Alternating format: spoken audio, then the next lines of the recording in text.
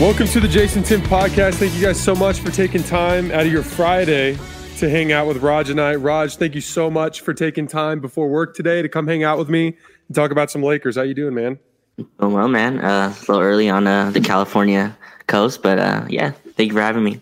I know it's so much easier for me to make this stuff work because I'm in Arizona, so I'm an hour behind you guys. So every time I link up with somebody from California, it's a little bit easier for me. I thought you were the perfect person to have on today because I think honestly, like anybody who's been watching the Lakers lately is going to be frustrated with what they've seen. Even though I talked about before the game last night that I thought it was kind of a throwaway, just as a result of the obvious circumstances that both teams were going through. There are some lingering problems, and so we're going to talk about that today. We're going to talk about the Laker offense. We're going to talk about what this team looks like without Anthony Davis, what they need to do to succeed, and just kind of touch all the bases. But I wanted to start with the offense because last night, obviously they made a Brooklyn Nets defense that's terrible, a Brooklyn Nets defense that since the Harden trade is dead last in points allowed in the paint, a team that, and just about every other team in the league has been lighting it up against.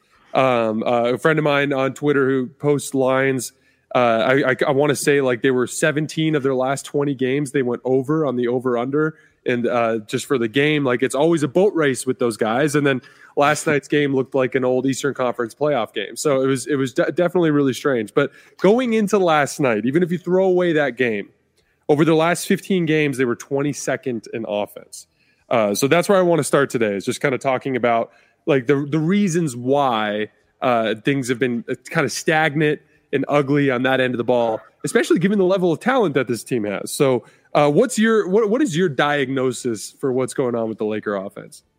Yeah, it feels like the sum is less than the whole of the parts, right? Like they have a lot of great offensive talent. It's just not fitting correctly yet. I think that's a product mainly to Anthony Davis not being himself. Anthony Davis, obviously, even before he went down, it felt like he wasn't at his top gear. He's not playing at his best. And really, Schroeder relies on that. LeBron has been carrying. Obviously, he's been great. I think he had a great game last night too, but when you have him, the only one going, KCP has been struggling and the shot creation just isn't there, especially you see when he gets out of the game. I mean, last night's a throwaway. Obviously there's not many people playing, but even before last night, when he comes out, the offense just craters, especially when there's no Schroeder. And then THT obviously has taken a step back, which is expected. You weren't going to expect him to be a high level NBA player the whole season, but I think that's the main reason why this offense just looks slow. Marc Gasol started to hit his threes, but before that, he's been almost a liability on offense. Pretty much, people aren't guarding him, and now people are not guarding KCP, which is a little worrisome for now. I think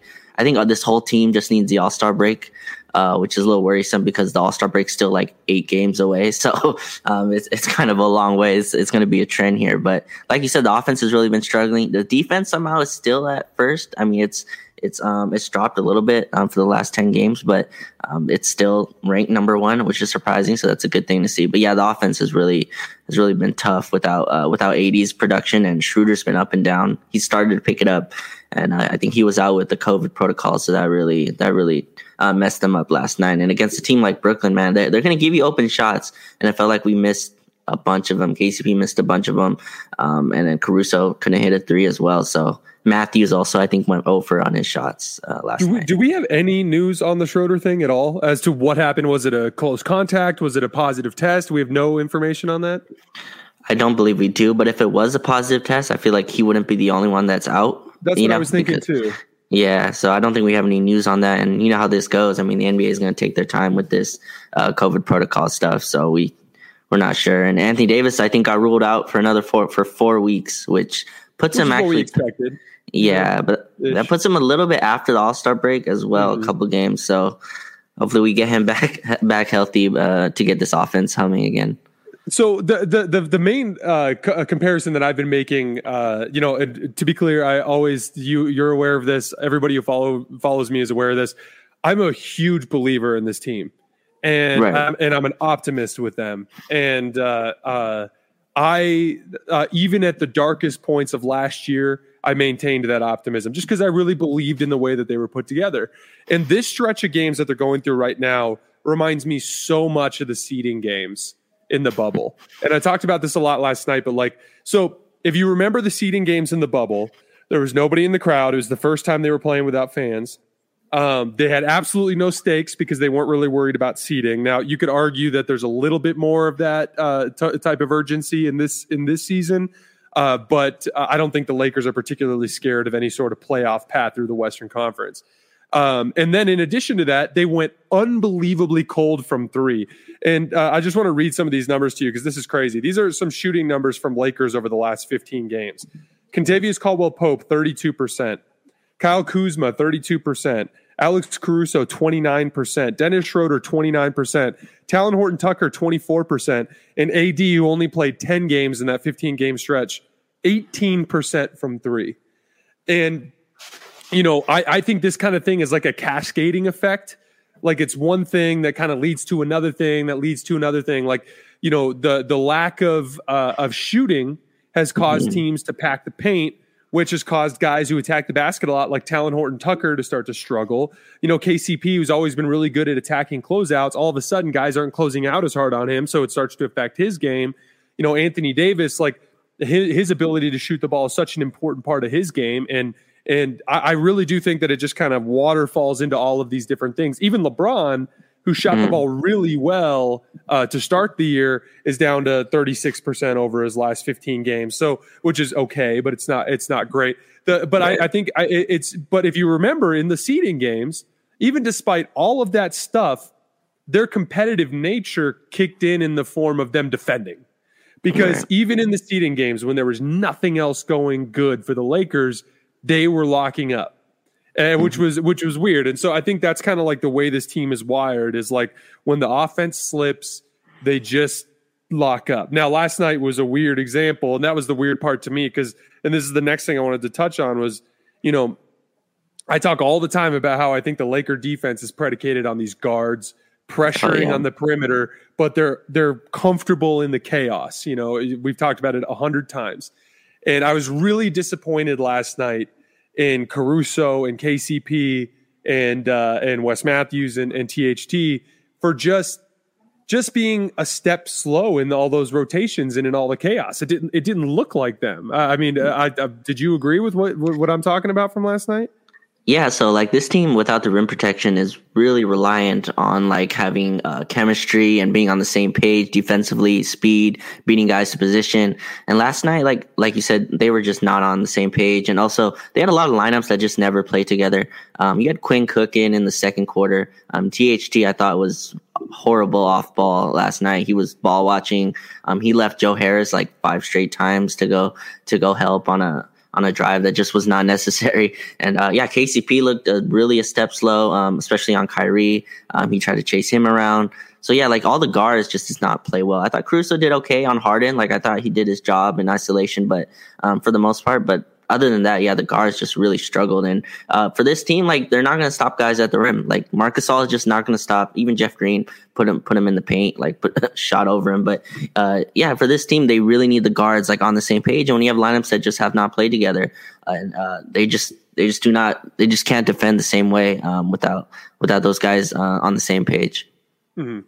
Yeah, no, I agree. And like, there's a math equation here. It's interesting with the Brooklyn Nets, having to do with their defense. Like, people will say things like, oh, well, who cares as long as they outscore the other team? And there's some truth to that because it's a basic scoreboard math equation. Like your defense only needs to be as good as what it takes for your point differential to be good enough to beat these teams. That's what your like common sense would tell you.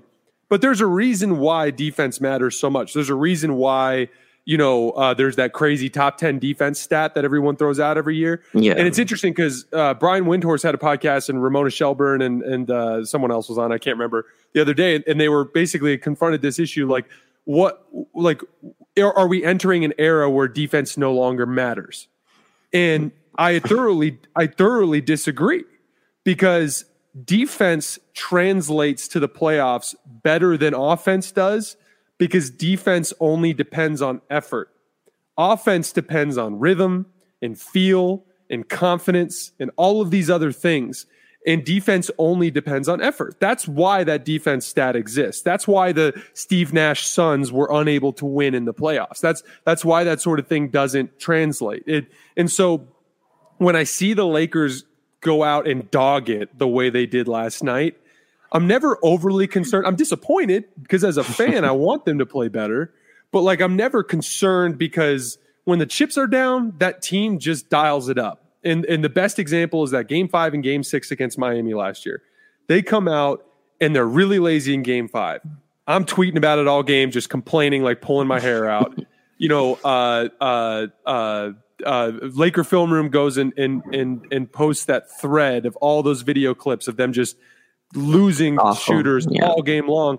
And then they come out the next game and it's like, all right, we're dialing this up. And all of a sudden they were getting stops. And so that's why I'm not worried about it, but I was definitely frustrated at the lack of effort.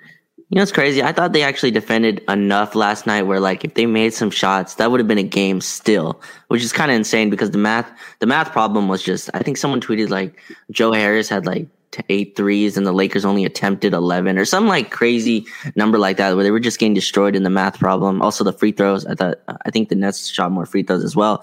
But, yeah, I thought they defended still enough to where if they made a couple shots, it would go in. I agree with you on the defense part. My thing is, like, the only pushback I have is that, defense obviously matters on teams in the playoffs. It's just I think super teams like this are the exception. Like, that's the point of having the 3 best isolation scorers or whatever in the history of the game.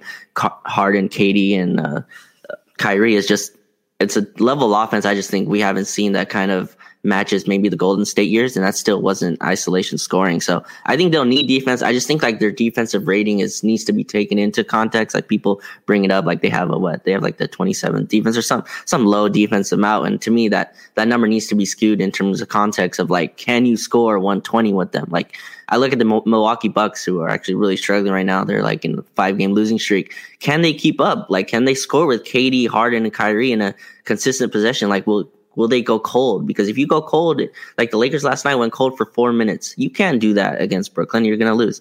Like they couldn't score for 4 straight minutes, which is unacceptable with the talent on this roster, even without the guys.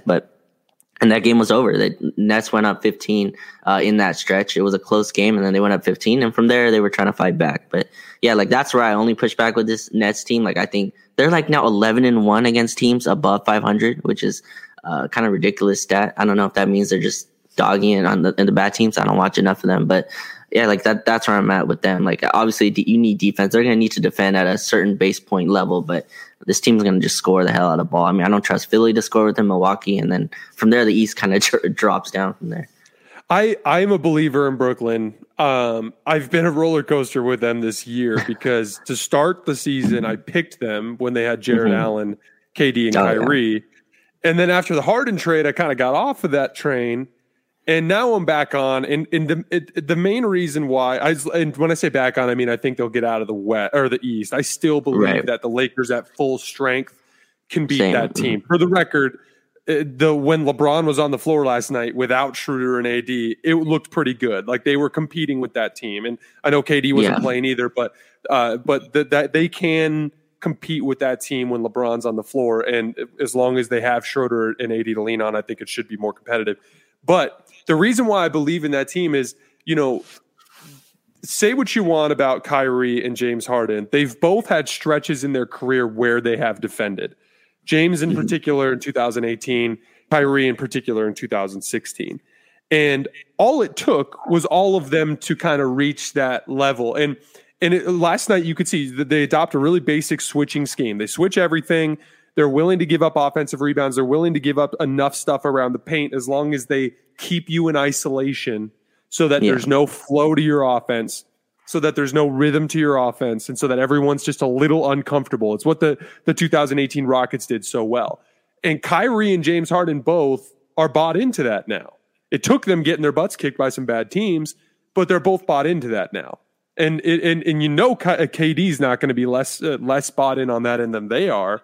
So there's reason to believe that this could work. And so, I've come back around on them.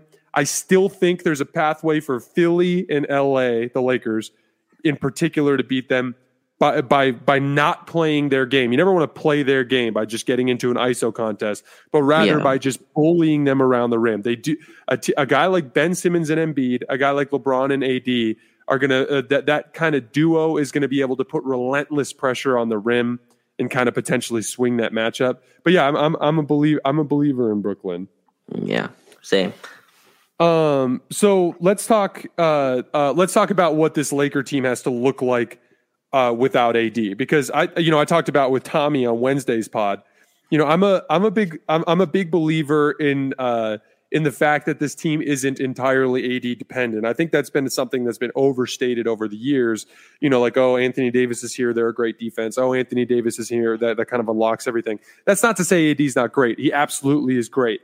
But this team is constructed around LeBron's playmaking and around elite defense. And their elite defense is structured around stuff that AD helps a great deal, but they don't necessarily need. And they have a lot of NBA starter level players. Like KCP is an NBA starter level player. So is Dennis. Well, Dennis is a really good starter.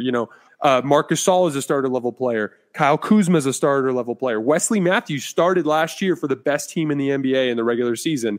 Montrezl Harrell is a starter level player. So is Alex Caruso. There is a lot of talent on this roster. They didn't look like it last night. They played poorly, but there's a lot of talent on this roster. So I'm a believer in the fact that they can not only float the ship without AD, but that they can be really good.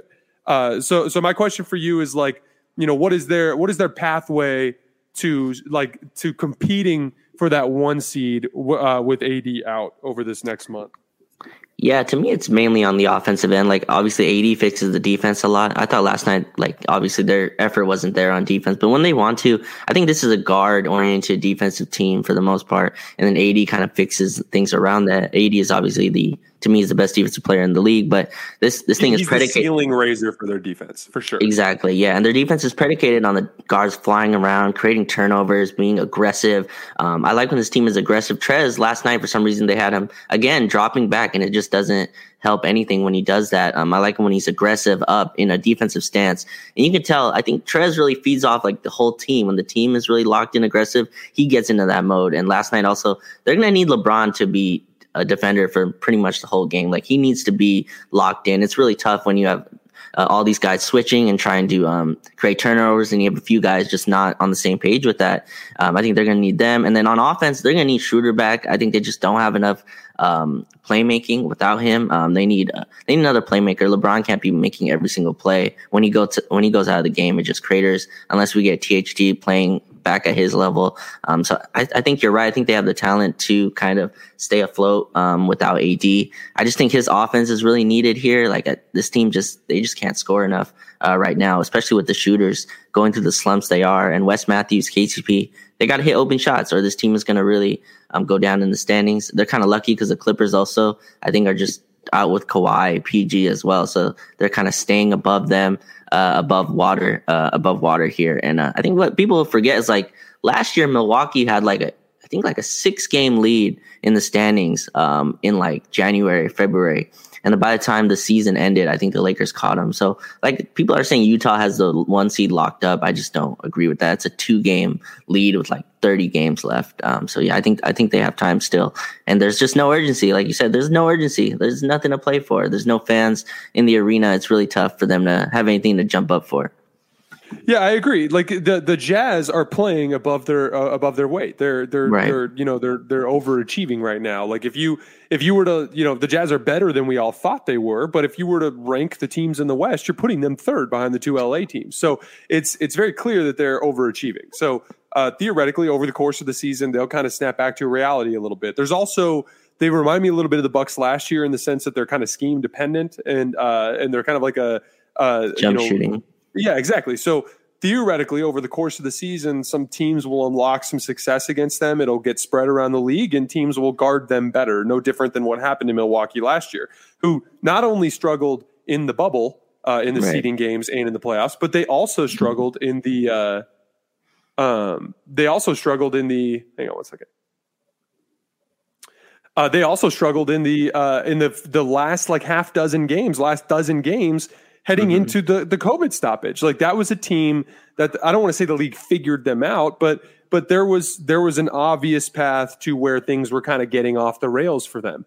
And so, as far as between the Paul George injury, the Anthony Davis injury, and the Jazz potentially kind of coming back to reality, things are very much still open there. Yeah. But I agree. Like, as far as the shooting goes, we have experience with this. Like, they went cold for stretches at the beginning of the season last year, and then they got hot. They all got hot in March. Like Avery Bradley would go cold for a while. Avery Bradley was scorching hot going into the end of the season. KCP struggled to start the year, was really getting slandered by Lakers Twitter. All of a sudden, he was the most consistent player at the end of the year.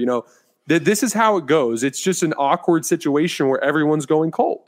And the funny part is, like, Marc Gasol starting to make shots. Like, this thing it's all going to just kind of turn around at some point. And, if you remember after game 4 against the Nuggets, game 4 against the Nuggets last year, you and I did a pod, and I was freaking out about LeBron's jump shot. And I was saying, man, like, he's losing his confidence. This reminds me of the Spurs in 2013. This might not be good, blah, blah, blah, blah. And then he just came out in game 5 and just lit them on fire and executed them. Like, this is a team that is mentally tough. They understand what they're going through with their shooting. It's going to turn around. It's only a matter of time. I'm not concerned about that at all. Yeah, and the 71-day off season, right, is also like the elephant in the room here. Like, I saw a stat I looked up a stat the other day. All the other 3 contenders, so I believe the Celtics, the Heat, and the Nuggets, are combined 40 and 43, which I think is like a 46% win percentage. And then you compare that to the Lakers, who are around 22-8 now, but they're on like a 75% win percentage. So just to compare, like, those teams, which are good franchises, it's not like the Heat go into the summer and we're like, oh yeah, we're going to rest. Like, they proclaim this Heat culture and all that. And obviously, like, they had some injuries, but all these teams, Denver as well, this is a good team that went into the season with 0 practice. And Boston as well, I think they're underperforming. So you got to look at it from there. I think the Lakers are in a lot better position. I mean, it could be that. I feel like if they ran the same team back, it might be in that position, to be honest. All that new blood kind of helps with that short off season. So that's another thing that I think people got to take into account, is that they really had no summer. I think I saw that they're having their 9th practice of the year tomorrow, which is just insane. Usually you practice a lot more than that. So all those teams are kind of going through it, and we're kind of lucky to at least be in this spot, still second in the West, second best record in the league right now. Yeah, there are landmarks that you look for in a repeating champion, or champion attempting to repeat. Like, have they completely let go of the rope defensively the way like the Shaq Kobe Lakers did? No. Right. They completely, or like the way the 2014 Heat did? No, like, they haven't let go of the rope defensively. There's injuries, but they're all manageable. I mean, knock on wood with this AD thing. Like, I hope it's not something that becomes a chronic problem for him.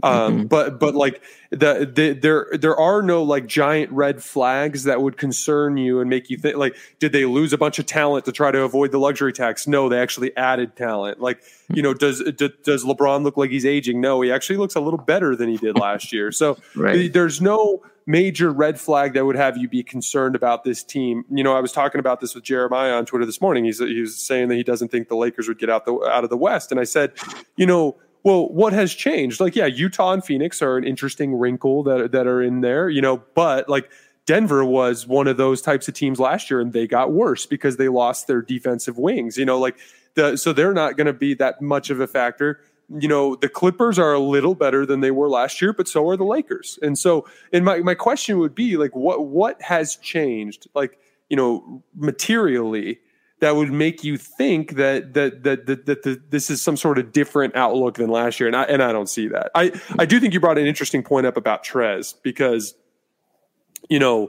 I keep saying, like, you can't set him up to fail by putting in a position where his flaws can get exposed. And when you put him in a drop coverage, or when he's in that catch hedge coverage, but that he's sitting too low to the basket, where he's not really bothering the ball handler, like, he's just gonna look like one of the worst players on the floor. Yeah. Whereas, like, when in the last couple of weeks he's been really good defensively, and I think it's been because he's been extremely active, running around, not around the basket, more in rotations, using his length and his quickness and his effort, like his motor, to be effective on the defensive end of the ball. And then suddenly last night it was like the worst possible Montrez scenario. Constantly in drop coverage around the basket, getting absolutely bullied on the offensive glass by DeAndre Jordan, making DeAndre Jordan literally look like vintage DeAndre Jordan. Like all of those sorts of things are avoidable in my opinion. And you made a great point too. You said like he tends to feed off of the overall defensive energy of the team. Yeah. And it's so true. Like this team has a tendency to, I don't want to say let go of the rope, but when a couple of guys aren't bringing it, like the whole team seems to just kind of be out of sync on that end of the ball. And it's frustrating to watch because I feel like that's avoidable.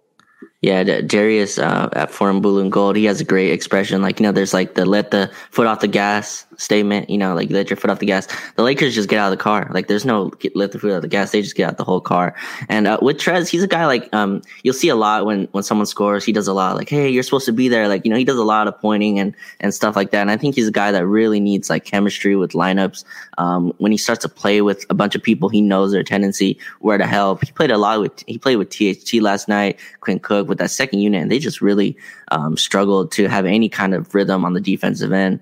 And Steve Nash did a smart thing. He kind of mirrored DeAndre's minutes with Trez, and then had Jeff Green mirror Mark. It looked like he really coached for last night, and Vogel, and he even said this, that he was not coaching for last night. He really had zero game plan, especially for the Nets specifically. So he's still experimenting with stuff. So, that was smart by Steve Nash. And, Trez just, man, when he's not like in a defensive stance and not actually defending, it's just not helping anything. Him in a drop coverage doesn't stop anybody. He's not protecting the rim. His hands aren't up. His hands aren't active. He's a guy that can create turnovers. And you can see when he's really lively, like even on offense, he had a few buckets. But like you said, the Nets kind of push you into their style, right? This isolation-heavy basketball. And Trez even fell into that. He was taking ISO jab step jumpers over DeAndre Jordan, which just, again, it just plays right into their hands. Yep, no, I agree. Well, are you worried about KCP at all? I feel like he's earned the benefit of the doubt, right? Like, I mean, he's a guy that he's an Iron Man. He plays every game for the most part, and he struggled to in this stretch, but he had a really nice start to the year. And guys go through slumps, like as a player, as a shooter, guys struggle sometimes with their shot. He's obviously in his head right now, but I think he's earned the benefit of the doubt. When you play that well in a playoff series and high level intensity games that consistently, you get the benefit of the doubt in like these dog days of the NBA season. So I think he'll be fine. He's a guy that needs the All-Star break. I'm kind of fine if he wants to take a few games off. Like, maybe you can't say rest anymore as a term, but you could say sore, whatever, calf or something, and give him a few days just to rest it. I think he deserves it. He does seem a little banged up. Yeah.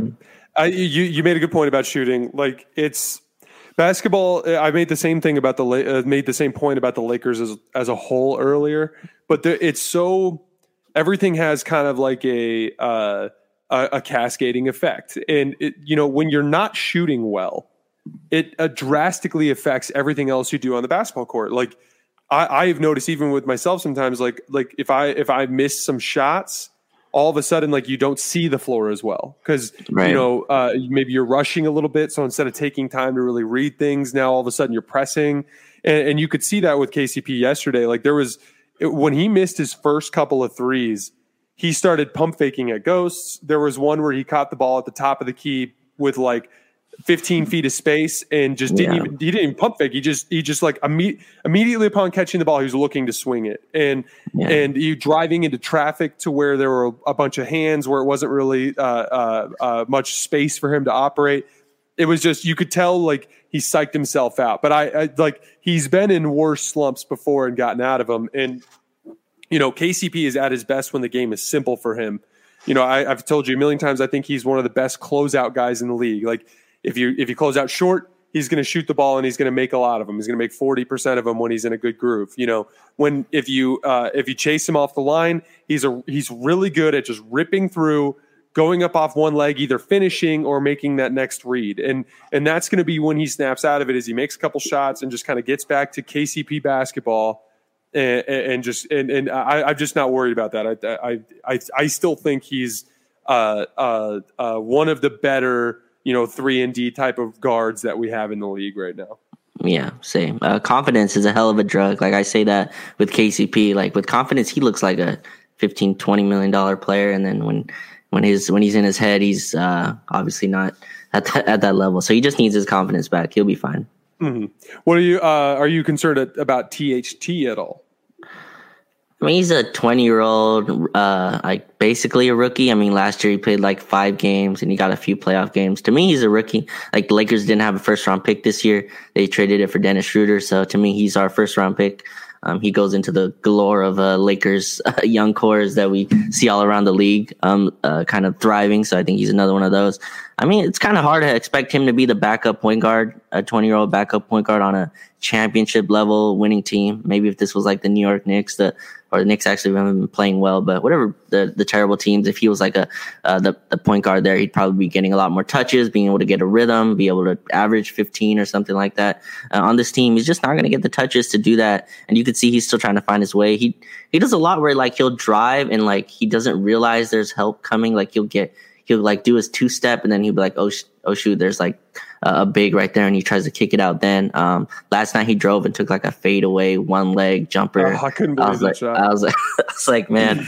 But again, like as Laker fans, we can't, like I said this before, we can't push for THT minutes and then be mad at like the growing pains, right? Like you can't have both. You can't want THT to play and then also want him not to make the mistakes that come with it. And I think these are investments in the future. These are not for this game. What THT does for the turnovers and all that is all building towards something. He's not a defined player, right? He's not Schroeder, like where you're like, man, what are you doing? You've been in the league 7 years. Why are you trying a behind the back, no look pass? Like, so you got to let the kid learn. And I'm fine with the bumps that are going to come with it. I think the talent will oversee what he's doing now. I'm trying to throw away last night's game in terms of evaluating him on the defensive end because it reminds me of some of the Montrez problems earlier in the year when, he would look really bad in a game where the entire team looked really bad defensively. And so, if you remember earlier in the year against Portland, he had that wake-up call of a game guarding Gary Trent Jr. where he kept leaving him open and giving up all those threes, and it pretty much cost him a game. And I thought he had made progress from that and gotten to the point where he had kind of made some strides on understanding the defensive end and his just the focus and the incessant, like you literally can't lose focus for a second or it could cost you. And I thought he had kind of figured that out. There was a lot of stretches there over the last month where he was dominant defensively, like part of some crazy defensive sequences for the Lakers where they would go on crazy runs where he was just everywhere, getting strips, getting steals, disrupting passing, like everything. And I was more concerned with his offensive inconsistency. Not concerned, but just that would be the thing that would be the difference between him being like a pivotal part of their playoff rotation and kind of being a microwave guy who only played 5-10 minutes a game. And last night was the first time in a long time where I kind of saw some slippage on the defensive end. Mm-hmm. And I'm hoping that it was just a throwaway from the standpoint of the whole team's effort because, that's going to be, if you look at the Lakers guard rotation, they have Dennis Schroeder, KCP, Alex Caruso, Wesley Matthews, and THT. So that's 5 guys. In the playoffs, you're probably only going to see 4 of those guys play because LeBron and Kyle Kuzma and Anthony Davis and Montrezl Harrell and Marc Gasol are still going to play. And you may even see some Markieff Morris for specific matchups when they need shooting from the 5. So from that standpoint, in order for him to break into that top 4 and be playing in the playoffs, I think they can live with some of the offensive inconsistencies, some of him not seeing the floor super well.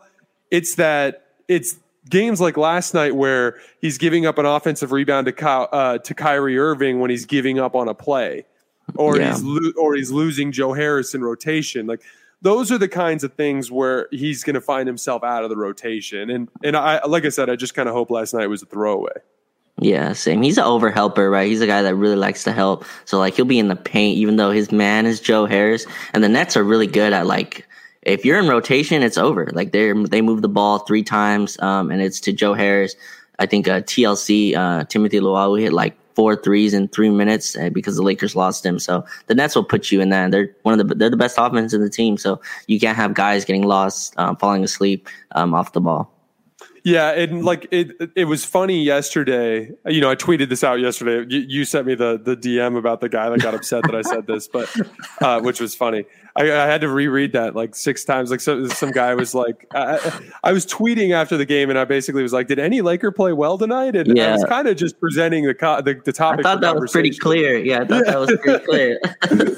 And but anyway, you know, like LeBron was fine, but he wasn't great. Like he didn't shoot the ball well, and I agree with you. Like he wasn't great on the defensive end. There was a play at the start of the fourth quarter where he was kind of standing on the block, and Jeff Green was guarding him, and Joe Harris was there with it was either Caruso or I can't remember who it was, and Jeff Green and Joe Harris was in the corner, and Jeff Green just kind of went and set a pin down, and LeBron stood on the block. And whatever guard was over there, whether it was Caruso or THT or whatever, gets caught on the pin down, and Joe Harris breaks free for a 3, and LeBron basically didn't move on the entire possession. Yeah. I remember sitting there thinking like, all right, like we can't do that, you know, either, you know. And then you know, Kuzma was good, but I also felt like he missed some bunnies. He had a couple plays where he would like get steals, but then like fumble the ball out of bounds. Like I didn't think it was his best game either, and he's still kind of struggling a little bit from the 3-point line. But every other Laker had about their worst nightmare game. Like Caruso had his classic like driving into the lane and then just throwing the ball to the other team, missing floaters and layups. You know, THT had one of his worst offensive games in a while. You know, Markieff Morris was bad. Wesley Matthews, like literally every single Laker played one of their worst games that I've seen them play. And that was why it was like so crazy to see them even compete there where they were within 10 there at the end of the third quarter. It was wild because like you just don't see that very often, but it goes to show you what we said and what you were pointing out, you know, about like getting out of the car. Like the Lakers just have a tendency to really let things slip.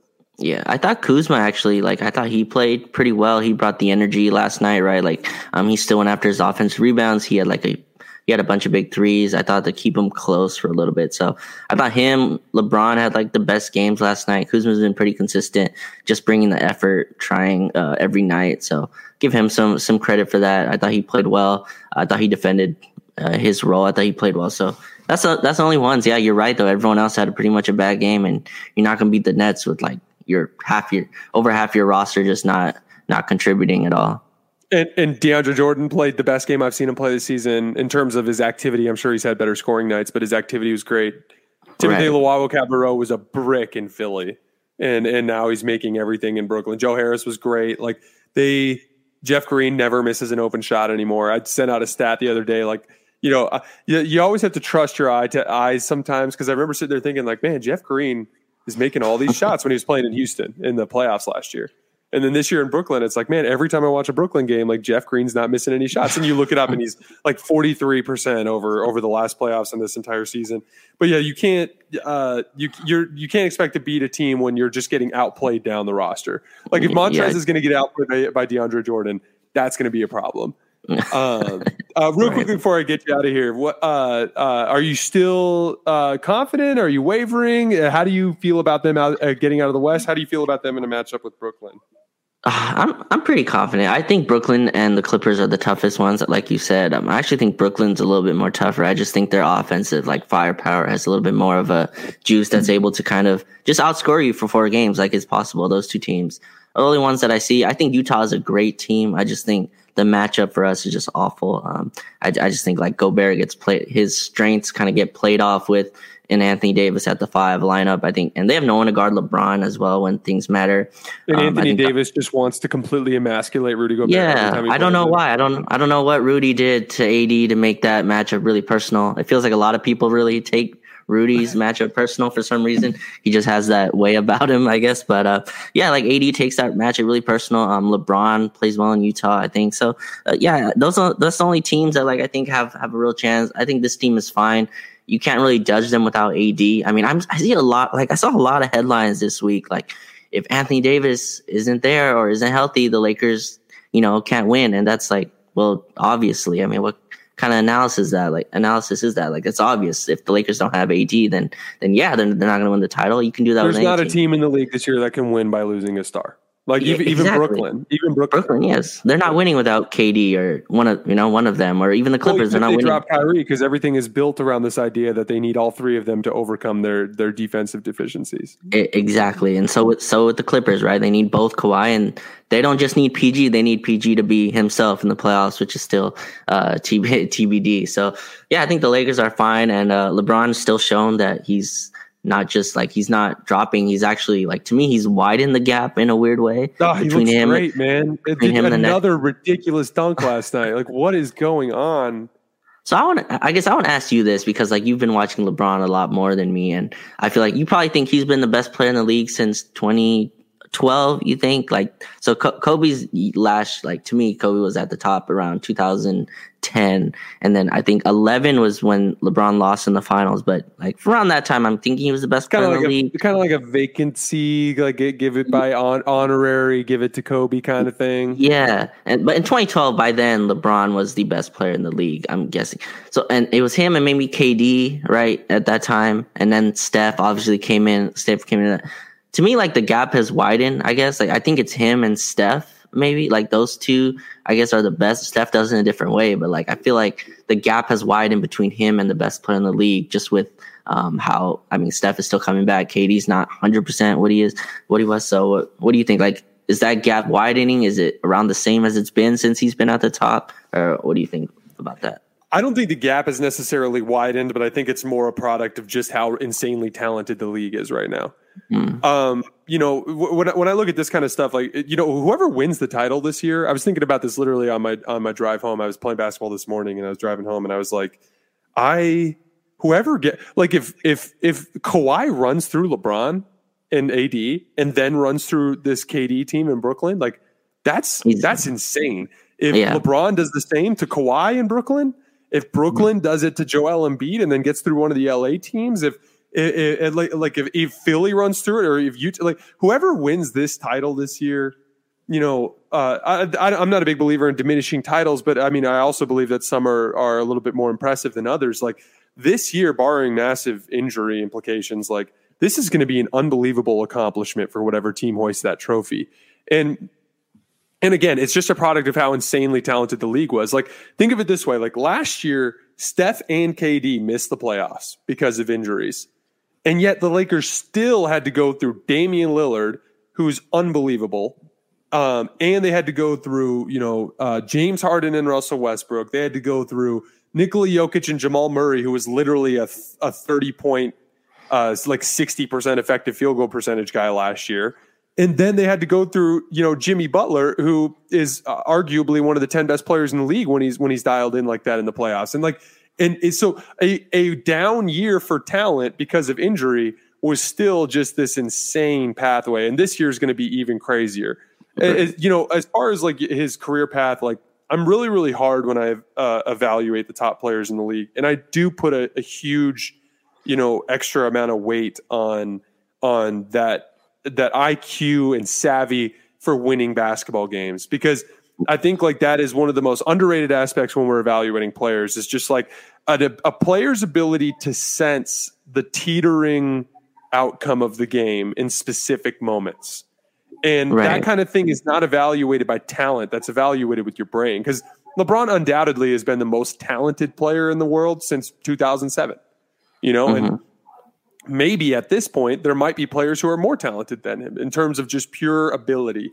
But there's, you know, from 2003 to 2012, LeBron he didn't quite have the same grasp of that ability to take control of basketball games. That's why Dirk did what he did in 2011. Dirk was peaking mentally in sense to those moments. Like in game 3 against Miami, when Miami's kind of falling apart and he's making that comeback, like that's Dirk. That's Dirk sensing and smelling blood in the water. That's, you know, Dirk in game 6 was the best one. You know, game 6, Miami's coming home. They have 2 home games with a chance to win the series. And Dirk is just like, no, like I have an opportunity here to get this done. And Chris Bosh can't guard me, you know, that's where it teetered. And 2012 was when LeBron figured that out. And since then it's been him. And as far as the gap though, like, it's like, man, it's hard to say LeBron is way better than the other players in the league when Steph's playing the way he's playing, when KD's playing the way he's playing, when Kawhi's playing the way he's playing. You know, Right. I don't hold this against Michael Jordan because, in fairness, you know, it's hard to push yourself to a certain level when there's not a carrot that's being dangled in front of you. I think that's why he retired twice like he did. But like LeBron cannot rest. There's a reason why he's improving. He cannot rest because the dude's on his heels in any other season would be the best player in the world. Like drop Steph Curry in any other era other than maybe Michael Jordan's era, he's the best player in the world. Drop Kawhi in the 70s or the 80s, like he's right up there with Magic and Larry. Like Kevin freaking Durant is unbelievable. Like it's just what a great time to be like that. I keep getting bummed out by all these people complaining about watching basketball this year. Oh man. Because dude, like of course it's a little bit ugly from time to time, you know, with all the threes. But the half court slog in the early 2000s, there's not as much talent on the floor. It's just as ugly. You just are romanticizing it. Like I want fans back. Yes, the regular season has always been crappy because of the tons of games and the lack of urgency. But like, how can you not? Like, literally, two of the top three players missed last night's game, and the talent level was unbelievable on the floor. Yeah, it's insane. And as a guy, like, I don't know, when you brought up Jordan, I was just thinking, like, obviously the Lakers haven't been in the playoffs for a long time before LeBron obviously got back last year. And I guess I forgot, like, I think Kobe does it in a different way. It's more of a scoring kind of dominance. But LeBron, it's like in every possession, kind of like, I know every possession matters, and like his mind is at like a different level than I've seen it. And just like when I saw that in the playoffs last year, this year I'm like, oh, this isn't even close. Like this is nothing compared to like what he does when it matters. Like when it matters, like his mind is on a different level. Every person's in the right place. He's controlling. He knows every play, every other playbook. So that's where it gives me like a calmness. Like I guess like this is how Cavs fans must have felt. Like obviously he didn't coast this much. He coasted a lot more, I think, in Cleveland, right? Like I'm guessing they were they were like a fourth seed that sometimes some years that they went in, and you know those Atlanta Hawk teams really remind me of like this Jazz team this year, where like they won like 65 games, just beautiful offense, right? Obviously they were coached by Mike Budenholzer, which is another topic, but yeah, like but LeBron obviously just like in the playoffs. I remember watching and I was like, man, like this Hawks team isn't even on the same tier, and they won like 15 more games, and LeBron is like toying with them. He's like, "Oh, Jeff Teague, like, are you serious?" So like, it's hilarious just to watch, and that's where that's where like the gap widened to me is when I watched the playoffs last year. I'm like, oh, there's no one else. Maybe it's Steph because he hasn't been in there for a while, or KD, but they just do it in different ways. Like I just feel like LeBron's at a different level right now. He's at like this, which is weird in year 18, where like I feel like I've seen his like peak in terms of athleticism matching the mind, matching just the experience as well. So that's where I was questioning like the gap widening between him and like a guy like Kawhi, I guess. It's all subjective. Like, all of these players are different. Like, it's funny because I'm a LeBron fan and everyone, the big difference between me and most LeBron fans that you'll meet is like, I am a basketball junkie who loves all of these guys. Like I'm a huge Michael Jordan fan. I literally have a frame of Michael Jordan's first Sports Illustrated cover. When I play basketball, I mimic Michael Jordan in my game. Like the biggest thing I've been working on the last few years is like all this low post stuff that I literally have stolen from him. Like everyone associates my fanhood with LeBron as some sort of like oversimplification of my view on basketball. And it's ridiculous. And it's like, for MJ's birthday, that video went viral again from The Last Dance. And it's so funny because, that you could not pick two more different archetypes of basketball players to be competing for the GOAT title between LeBron and Michael Jordan. Yeah. Because, Michael Jordan's whole view of the game, his whole persona, his whole, his leadership technique, the way he viewed basketball, like when a game would be teetering, the way that he would perceive his pathway to grabbing control of the game again versus the way LeBron views that identical scenario versus the way LeBron would behave in a documentary versus the way LeBron would treat his teammates. Like it's all so different, but it's equally impactful or close, And so that's what's so interesting to me, because like you talk to any of LeBron's teammates, it's like he's jokey, he's jovial, he's nice in the media, he's all this stuff. But behind closed doors, it's like if you go out drinking and you miss the workout in the morning, like he's on your ass. Yeah. If you don't keep the locker room clean, he's on your ass. Like if you do all, like it's all this stuff that gets lost in the shuffle. And you know, when you're watching a random Tuesday night against Memphis, there'll be like an out of bounds call, and LeBron will be like demonstrative, freaking out, like yelling at the refs and doing all this stuff. And I'm always sitting there thinking, like, it's amazing to me that, you know, some of his detractors have painted him as someone who doesn't care as much. Yeah. But it's all the aesthetics and the differences in the way these guys are. And honestly, I think it's cool. And it's because if all of them were the same, like if this was NASCAR, it would just be a result-based thing. It'd be like, well, this guy won, and they're all in the same car, and they're all driving the same way, and this guy won. But no, it's not like that. You know, like how do you differentiate between a Kareem and a Michael Jordan? You can't. Like it's all subjective. You know, and exactly. And I think it's okay to embrace some of the barbershop stuff and have some fun. You know, talking shit back and forth and exchanging opinions and arguing back and forth, but like the way that it's portrayed as like this like clear cut, you know, line in the sand, like this guy's better than this guy. Like that to me is frustrating, because there's absolutely no way to make that case in a definitive way because of how different they are. I mean, LeBron literally is half as polished as a Kobe or as a Michael Jordan in terms of his like offensive skill set. Yet is every bit as good as them, you know? And that's crazy. I don't know how you differentiate that. Yeah, it's tough. I just love like they all have that same, like I know Jordan, LeBron, even Curry all do it differently, but I just like they all have that confidence about them, right? All that like people see Steph as this humble dude, but that dude wants to like really kill you. Like he's gonna hit an in and out dribble three in your face and make you know about it. Like, you know, he has this humble persona. And same with LeBron. Like I saw it last year in the playoffs when he hit that logo three against Dame. You know what I mean? Like he's like, and I think that was game 5 or something. I'm like, oh wow, I did not see this coming, I guess. So it's cool that they all have that. And The Last Dance kind of obviously glorified Michael Jordan in doing that. But I think all the stars today kind of have that. You can't be a star today without having some kind of like confidence level with that. And yeah, you're right. The talent in this league is insane. I think what Luka and Trey do at like 21 years old is absolutely absurd. I see people already asking, can you win with Trey Young? I'm like, he's 21, having the keys to like the best offense in the league when he's on the floor. Just like, appreciate the talent first before you start like going, what was Atlanta doing with the trade? Like at least, you know what I mean? At least, you know, appreciate the talent first, and then you can go into, is he a defensive liability, all of that, of course. But yeah, I just think there's a lot of that going on today in the conversation. You show up on the road in Washington against a bad team, and it's like, oh shit, I have to guard Bradley Beal and Russell Westbrook tonight. You show up on the road in Minnesota, like, you know, I thought the Lakers looked really good in Minnesota the other night, and so many people would oversimplify that by saying they're the worst team in the league record wise. But I mean, Karl Anthony Towns has missed most of the season, and I want to sit there and be like, Karl Anthony Towns is really, really good, and it's so you've got the number 1 pick from this last year's draft, who's just being shot out of a cannon because of D'Angelo Russell's injury, and Karl Anthony Towns, who like is just a dead eye 3-point shooter who can do all these other things offensively. It's like, that's the worst team in the league.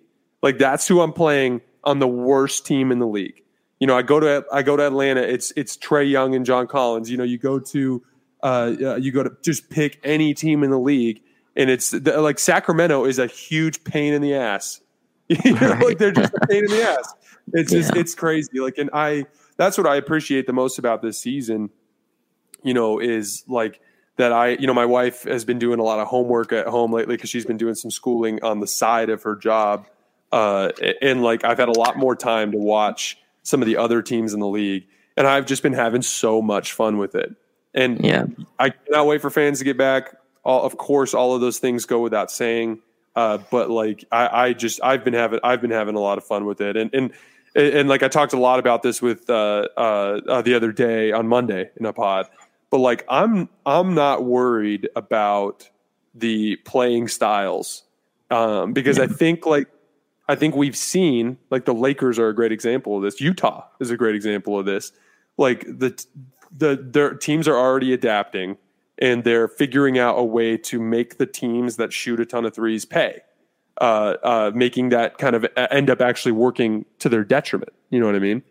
Yeah, we do this every year, right? We see a team that's hot from three, and then they get into a series where the defense tightens up. That space goes from like, you know, a little bit of space to like really tight. All the shooters get, you know, the game plan for them. You know, like I don't think anyone's game planning right now for Bogdanovich or whoever's hitting threes on Utah. They're all hitting like 50% from three. But, you know, in the playoffs, that space gets tightened. You have nowhere to go. Gobert, all of a sudden, they're going to have to make him be an offensive threat the way he isn't. And I just feel like in the playoffs, it gets tighter. You see teams just withering the pressure of that. So we'll see how that goes. But every year we see the team that can get to the rim, that can defend the rim, defend the paint, and defend on and score at the rim on the other end. They're the ones who win. So that's where I'm banking on this season again.